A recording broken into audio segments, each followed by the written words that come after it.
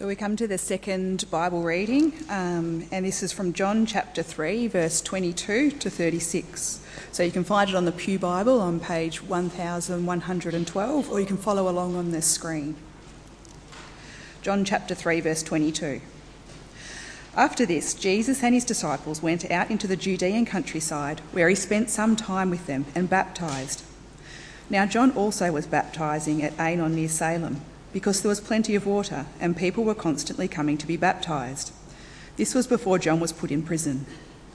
An argument developed between some of John's disciples and a certain Jew over the matter of ceremonial washing. They came to John and said to him, "Rabbi, that man who was with you on the other side of the Jordan, the one you testified about, well, he is baptising and everyone is going to him." To this John replied, "A man can receive only what is given him from heaven. You yourselves can testify that I said, 'I am not the Christ, but am sent ahead of him.' The bride belongs to the bridegroom. The friend who attends the bridegroom waits and listens for him and is full of joy when he hears the bridegroom's voice. That joy is mine and is now complete. He must become greater, I must become less. The one who comes from above is above all. The one who is from the earth belongs to the earth and speaks as one from the earth. The one who comes from heaven is above all. He testifies to what he has seen and heard, but no one accepts his testimony. The man who has accepted it has certified that God is truthful. For the one whom God has sent speaks the words of God, for God gives the Spirit without limit. The Father loves the Son and has placed everything in his hands. Whoever believes in the Son has eternal life, but whoever rejects the Son will not see life, for God's wrath remains on him." Thank you, Rachel, and thank you, Margaret, for praying and leading us in prayer. Now, friends, if you do have your newsletter, we have the outline on the inside. Hopefully that will help you follow along. And do keep your Bibles open to John chapter 3. We'll be focusing on mostly the first part of John chapter 3 in our first reading. Now, hopefully you've been finding it helpful if you have been reading ahead every week. You read ahead and you do your own thinking before the Lord. And hopefully on Sunday, when you do come, you come with more and greater expectations on what the passage is about. So in preparation for next week, you can read John 4. But as we reflect on these are wonderful words, really exciting words, what we read in this part of the gospel. And so let's pray to God that God will be working in our hearts. Let's pray. Heavenly Father, we thank you for the wonderful promise we see in this passage. We pray that we will all respond the right way, respond in faith and belief and obedience to Christ, the one who was given to us. We pray, Lord, that you'll be working in all our hearts by your Spirit. We pray in Jesus' name. Amen. I'd like to begin this morning with a question, and that is, if it was at all possible for you to live your life again, to start from scratch, to start from the very beginning, would you do it? You know how people say, if only I had my time again. Would you take it if you were given that chance, a fresh start, a new beginning? Well, I'm sure for all of us, we have happy moments in life, and if we were to start again, we want those exact happy moments. For myself, getting married to Yvonne, I like to marry the same woman. Hopefully Yvonne feels the same way about me. I don't know about that. I want that again. Having kids, having the same three, I want that again. And I'm sure you'll have many happy experiences that you want to repeat it. But then what about the embarrassing moments in life, the ones that made you so red in the face? What about the silly mistakes you did, unintended but silly? What about the unintended hurts you've caused? Or the damaging slip-ups? Or the heartbreaking experience? Will you want that repeated? What about the thing that weighs so heavily on your heart and continues to weigh so heavily on your heart?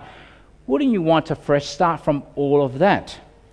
And so if it were at all possible to start again, to begin again, so that all the embarrassing moments, all the hurts, the shame, the guilt, the things that weigh so heavily on the heart, all gone, will you take it? Would you start again? You see, for everyone who becomes a Christian, for everyone who becomes a disciple of Jesus, that is the type of experience you get. It is a new beginning.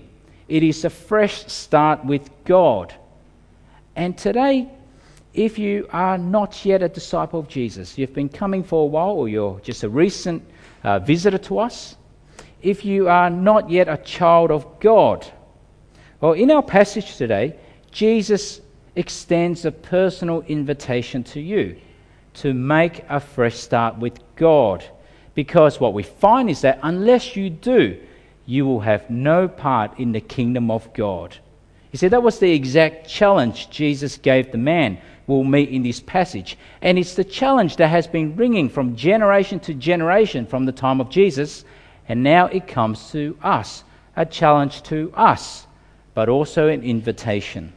So let's have a look. Verse 1. We read, "Now there was a man of the Pharisees named Nicodemus, a member of the Jewish ruling council." Now what that meant was that this was a prominent man in society, a very important man. Think a member of parliament combined with a professor of the Bible college, combined with a judge. So this guy was intelligent, respectable, very religious. But then notice what he did. Look at verse 2. He came to Jesus at night. Now why do you think that was the case? Well, obviously he did not want to be seen to be talking to Jesus. He was a very important man, socially respected, recognized by society, acknowledged by them. Jesus at this point was still a nobody. And so coming at night, perhaps he had something to hide, did not want to be exposed, did not want to destroy his reputation. And so he came at night to Jesus. And what did he say? Well, have a look. He comes along to Jesus, and he gives his assessment of who he thinks Jesus is. And if you look at it, it's somewhat patronizing. Look at verse 2. He said, "Rabbi, we know you are a teacher who has come from God, for no one could perform the miraculous signs you are doing if God were not with him." He's coming to Jesus and he's saying, "We know who you are, Jesus. We've worked you out. We know exactly where you come from. It's pretty obvious." Now, how did Jesus respond to that? Well, he was making a right claim, wasn't he? So Jesus could have said, "Well, you're absolutely right. I am from God." But that's not what Jesus said here. Now, why was that? Well, remember from our passage last week, Jesus knows what's in a man. He knows exactly what's in the heart of man. He can see right through him and will not be fooled by his patronizing. And so he comes to Jesus. He gives his assessment of Jesus. "We know who you are." But Jesus now turns it around and gives his own assessment of Nicodemus. In a sense, Jesus is saying, "You have no clue. You have no clue what you're talking about. We know what is this. You have no clue." Look at verse 3. "I tell you the truth. No one, not even you, a professor of religion, not even you, can see the kingdom of God unless he is born again." I mean, Jesus is making a huge claim here. Unless you are born again, you will have no part in the things of God. Now, why is that so shocking? Well, remember who Jesus is speaking to here. This was not just some guy from the streets. This was someone who would know the things about God. If anyone was religious enough in society, if anyone was moral enough, good enough, respected enough, important enough, it was him. If anyone was to have a part in the kingdom of God, it was him. But Jesus says, that doesn't matter. It doesn't matter that you're a professor of religion. It doesn't matter if you're a decent man. You have to be born again, even you. And so you see, Jesus gave his assessment of him. And so that would have just rocked his world, turned his world upside down. And if we think about the claims of Jesus here, it should also rock our world.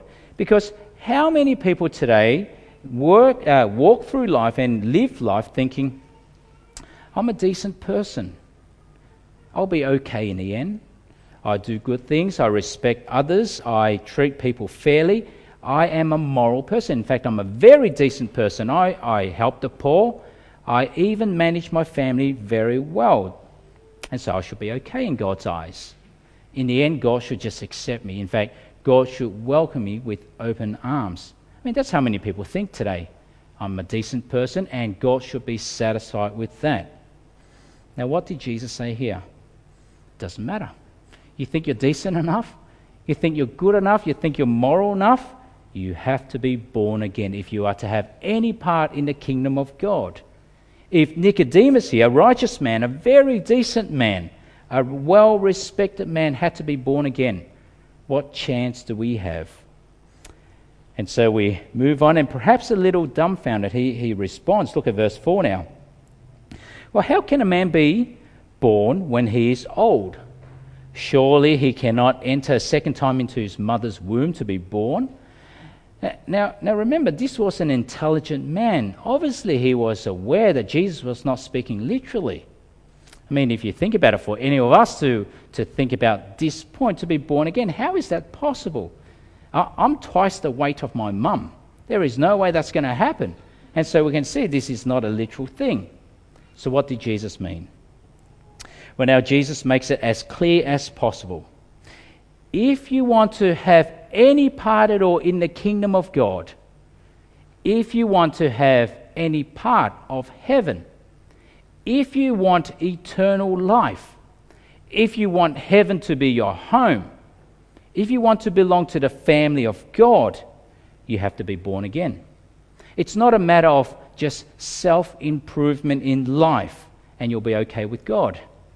It's not a matter of making a resolution, I think I'll be okay with God. I mean, who can keep their resolutions? New Year's resolutions? No one. In fact, I only know one person who can. It's not turning over a new leaf in life. This is a brand new tree, Jesus is asking. It's not a renovation of a room in the home. It's a complete demolition and a rebuild. You have to be born again. A complete fresh start. Begin again with God. There is no other way. A complete rebirth.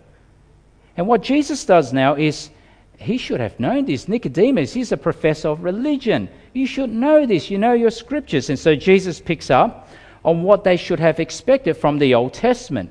What God promised he would do for his people one day. And so we read in Ezekiel 36, it was expected to be born of water and spirit. We get that from here. In Ezekiel we read, I will sprinkle clean water on you, and you will be clean. I'll cleanse you from all your impurities and from all your idols. I'll give you a new heart and put a new spirit in you. I'll remove your heart of stone and give you a heart of flesh. I'll put my spirit in you and move you to follow my decrees. How is anyone going to make a change of heart from a stubborn, rock-solid heart to a heart of flesh? It takes the work of God. His cleansing, the water, His Spirit. And so to be born of water and Spirit is to speak of the one and same event, to be born again. Now, who gives this life? Who does this work? How can anyone be born again? Well, Jesus makes very clear. If you want to be born again, it is the work of God alone. It is not our work. It is not anyone's work. It is God's work who gives birth. And even if you think about it on a human level, we can't give birth to ourselves. I mean, when we were born, when all of us was born one day, however long that was, we had no choice in that. It's not like, before we were conceived, we somehow got into the minds of our parents and said to them, you better give birth to me. And I want to be born in a nice hospital. Of course, that did not happen. We had no choice in our own birth. And so here Jesus is making the point, to be born again, to have a part in the kingdom of God. It is the work of God, not done by us, but done by God for us. And that's how anyone becomes a Christian in the first place. And so Jesus now says, he explains it, verses 6 to 8. Flesh gives birth to flesh, but the Spirit gives birth to spirit. You should not be surprised at my saying you must be born again. The wind blows wherever it pleases. You hear its sound, but you cannot tell where it comes from or where it is going. So it is with everyone born of the Spirit. And so how do you know you are born again? How can you be certain that you are born again, that you have a place in the kingdom of God? Well, Jesus says, it's just like how the wind blows. When the wind blows, you see its effects. You can't see the wind itself, but you see its effects. The trees are swaying, The leaves are falling. You feel it on your skin, in your hair. You can't see the wind, but you see what it does. And so it is with those born of the Spirit. And just think back to your own experience or the experience of other Christians you know. Just think about it. How is it at all possible that a staunch atheist, God does not exist? A man like that could come to one day give his life to Jesus and to write books defending his faith. How do you make such a transformation? How do you change from not believing God to living for God? Well, that's the story of C.S. Lewis and many, many others, from atheism to God. How is that at all possible? Well, the Spirit has blown. Or how is it at all possible that a Jewish boy who lived for most of his life as an agnostic could later in his 40s come to call the joy of his joys when he prayed for the first time to God and gave his life to Jesus? I mean, how is that all possible? A Jewish person worshipping Jesus? Well, that's the story of the American writer Andrew Klavan. How is it possible? The Spirit has blown. Or how is it at all possible that a boy from Colombia who witnessed his mother killed, he grew up with anger on his heart. He was seeking revenge and retribution, wanting to get back the murder of his mother. But yet to one day come to the point where he found it in his heart to even forgive his mother's murderer. I mean, how is that at all possible? Well, that's the story of this man from Colombia. How? The Spirit has blown. You can't see the Spirit, but you see the effects of the Spirit. Or how is it at all possible? And we may know this either of ourselves or those around us. We know those who were once so greedy, so selfish, but yet to turn around and be so generous. Those who were so vengeful in their life, seeking revenge, retribution, but yet to turn around and be so forgiving. Those who were so hateful, harbor bitterness and anger all the time, but yet to turn around and become so loving. Those who hate God, but then to turn around and to love God. How is that possible? Well, the Spirit has blown. You can't see the wind, but you see its effects. And that's how it was for those of us who are Christians. That was our experience. The Spirit has worked. The Spirit has blown, and we are born again. You see, being a born-again Christian, I remember growing up a few decades ago, that was a dirty word. If you're a born-again Christian, you're a group of strange Christians. But that's not the point at all. If you're a born-again, then you're Christian. If you're Christian, then you're born again. There's no difference. And so what it means then is that for those who are born again, who are believers of Christ, what it means then is that, I learned this from David Cook, our camp speaker last year. He said, all Christians are those who have two birthdays, a physical one and a spiritual one. If you're not a Christian, you only have one birthday. But for those who are Christians, born of our parents and born of God. And so Jesus here is making a point. Nicodemus, you're a professor of religion. You're a judge. You're a ruling member of the council. Well, it doesn't matter. You have no idea. You think you know who I am? You have to be born again. And unless you are born again, you have no part in the kingdom of God. You see, it's a necessary birth. But what we find here is that it is also a necessary belief.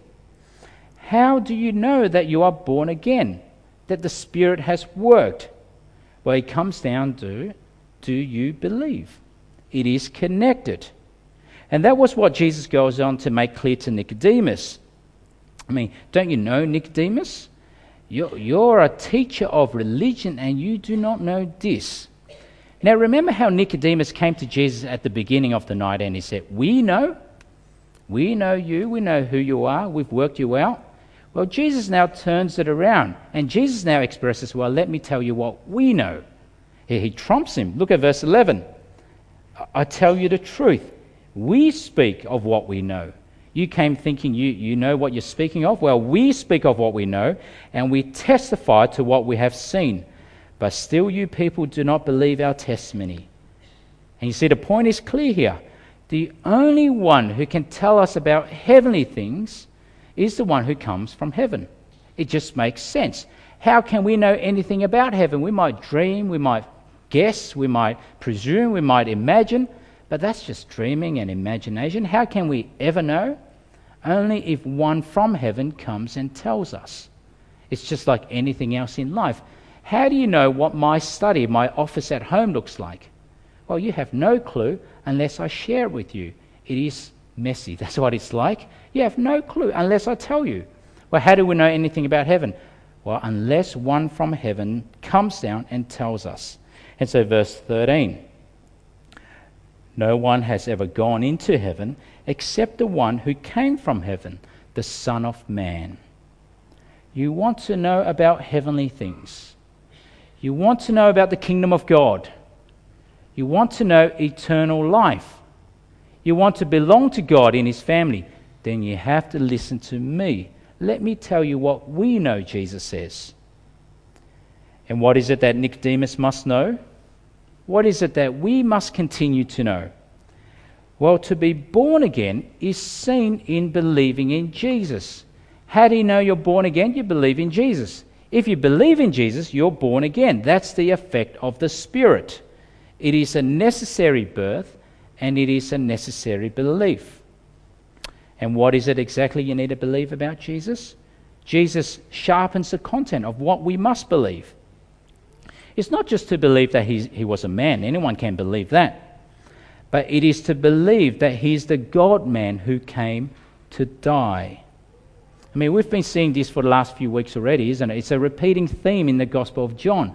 It is focused on his death, the crucifixion. In chapter 1, Jesus was called, "There is the Lamb of God who takes away the sins of the world." What does that mean?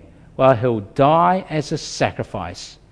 John chapter 2, remember, the mother of Jesus said to him, "There's no more wine." Jesus responded, "My hour has not yet come." What was on his mind? It was his death, his crucifixion, his glorification. And then last week, what did Jesus say? "I am the temple of God. Destroy this temple and I'll raise it in 3 days." Again, Jesus is thinking about his death. And so the focus of being born again, the focus of all Christian faith, is centered on Christ and him crucified. He came as the Lamb of God to die in our place. He came to die on the cross so that he might bear the curse we deserve. He came to be punished so that we won't be punished. And then Jesus, he goes on to explain that's why he came. Look at verses 14 and 15. Jesus now says, "Just as Moses lifted up the snake in the desert, so the Son of Man must be lifted up, that everyone who believes in him may have eternal life." Now, what's Jesus alluding to there? Well, he's alluding to the time when the people of God were in the desert during the time of Moses. The people of God, they were grumbling, and so God sent them snakes that poisoned many of them and killed many of them. And so they pleaded to God, "Take these snakes away, save us from these snakes." And so God said to Moses, "Well, put a snake on a pole. If they look at it, they will live." Now, do you know that story from Numbers 21? It's a very strange story. It baffled me for years. But what God was getting the people to recognize was that as they looked at the snake on the pole, they are remembering and believing, well, that's the curse I deserve. I should have been dead. But now I live because of that. And so in the same way, the Son of Man, Jesus Christ here, he's speaking of when he'll be lifted up as well, but on the cross. So that whoever looks at Jesus on the cross, we should be looking and remembering and believing, well, he's getting what I deserve. I should have been dead. That was what I deserve. Jesus is there instead of me. That's how anyone makes a fresh start with God. That's how anyone can have their sins paid for, their shame removed, their guilt wiped out because of Jesus on the cross. He was cut off from God so that we will never have to. And belief means we surrender ourselves to him. And now in this gospel, perhaps what we find here is the greatest summary of the good news of the Bible.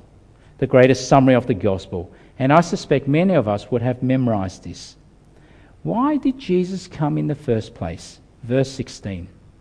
For God, which means it is God's initiative, God's kindness, God's grace. For God so loved the world.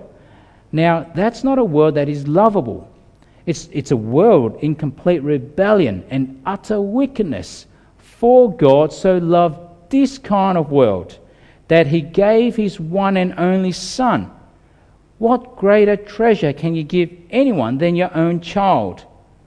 That he gave his one and only Son, that whoever believes in him shall not perish, but have eternal life.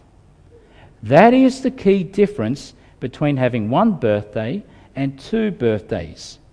If you believe in God's only Son, you believe in this, your future is secure. You escape God's condemnation. Look at verse 18 now.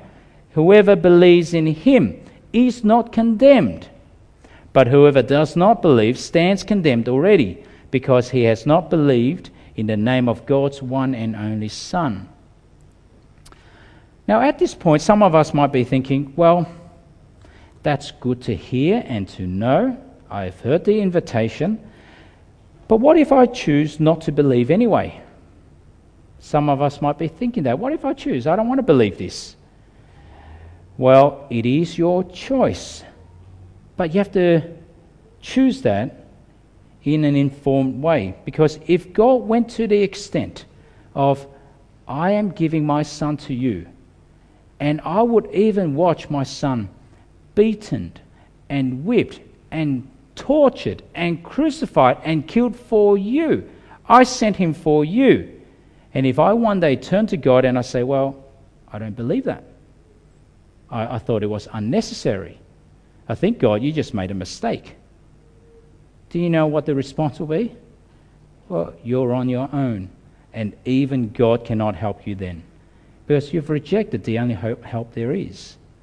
You see, if there was another way for humans, for sinful human beings to be with God forever, if there was another way to have a fresh start with God, you have to see that God's far more powerful than we are, far wiser than we are, and he would have thought of it first. But there isn't. And the only way cost him his Son. And he did so. Why? Out of love. For God so loved the world.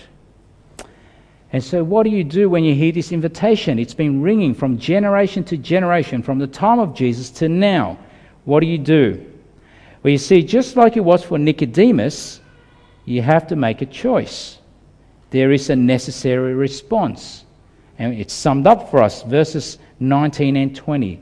This is now the verdict. Look at verse 19. This is the verdict. You've got no more excuses now. This is the verdict. Light has come into the world, but men love darkness instead of light because their deeds were evil. Everyone who does evil hates the light and will not come into the light for fear that his deeds will be exposed. You see, it is a choice.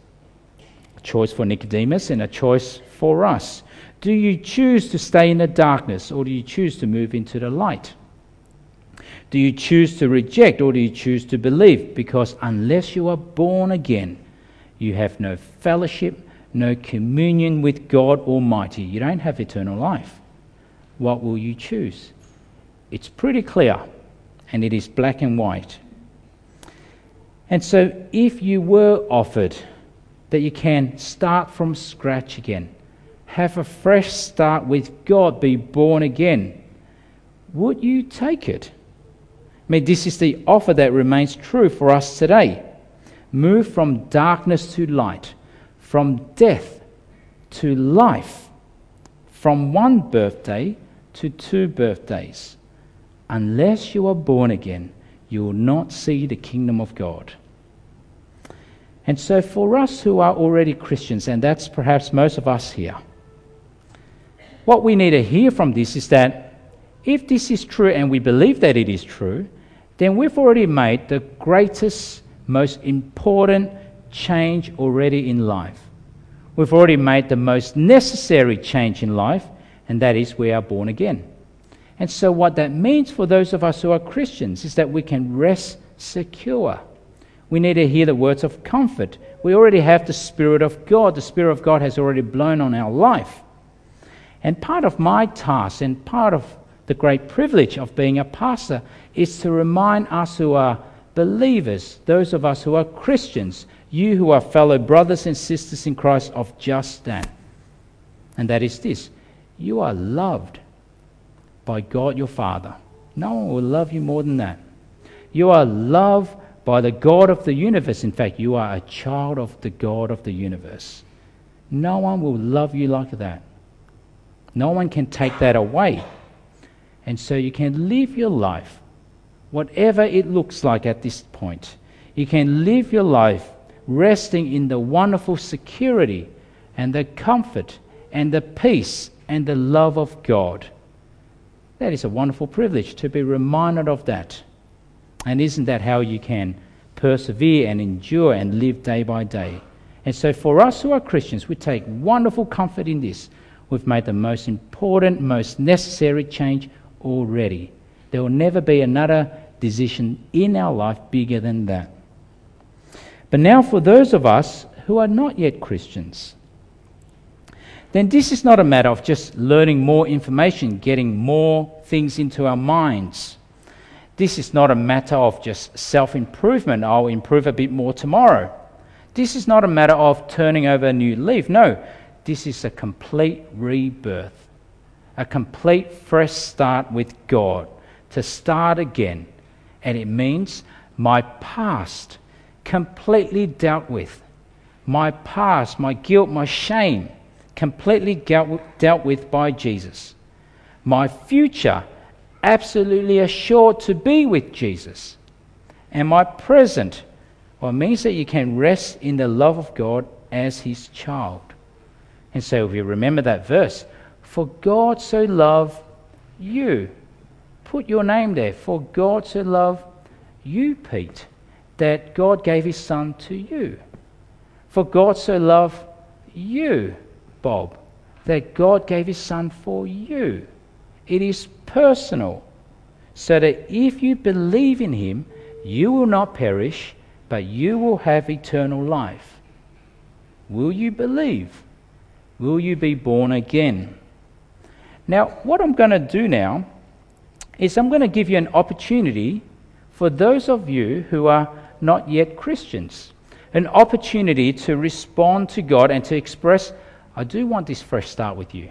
I want my past completely dealt with. I want my future secure in Christ. I want to have heaven as my home. I do want this. I'm going to give you an opportunity to do that, to express your faith, your belief in Jesus. It's how anyone begins their journey. It's how anyone gets the second birthday. And it can be today for you. And so I'm going to invite you to repeat a prayer after me, and to repeat it in your heart of hearts, sincerely before God. And it expresses those truths. And in this prayer, we just say three things. We say, sorry, thank you, and please. And if you say this sincerely before God, you're recognizing that, sorry, I have not lived the way I should be. I have rebelled, I have sinned, I have caused much shame and hurt. I'm sorry for those things, but thank you for Jesus, who went to the cross for me, who cleanses me, who bore the judgment for me. And please help me now to live with Jesus as my Lord. It's a simple prayer, but if it is confessed sincerely in our heart of hearts before God, that is to be born again. That is to have the second birthday. And so if you are ready for that, if you have thought about Christianity for a while and you are ready for that, well, let me invite you to do that. And if the Spirit is blowing, you will believe. So let's pray. Dear God, sorry for living a life where I've rejected you, rebelled against you, turned away from you. I'm sorry for all my mistakes, regrets and shame, and the hurt I've caused. But thank you for Jesus Christ, your Son, who was lifted up on the cross and died for me, so that my sins can be forgiven, so that I can become your child, so that I can have eternal life. And so please help me now to live a life with Jesus as my Lord. In Jesus' name, Amen.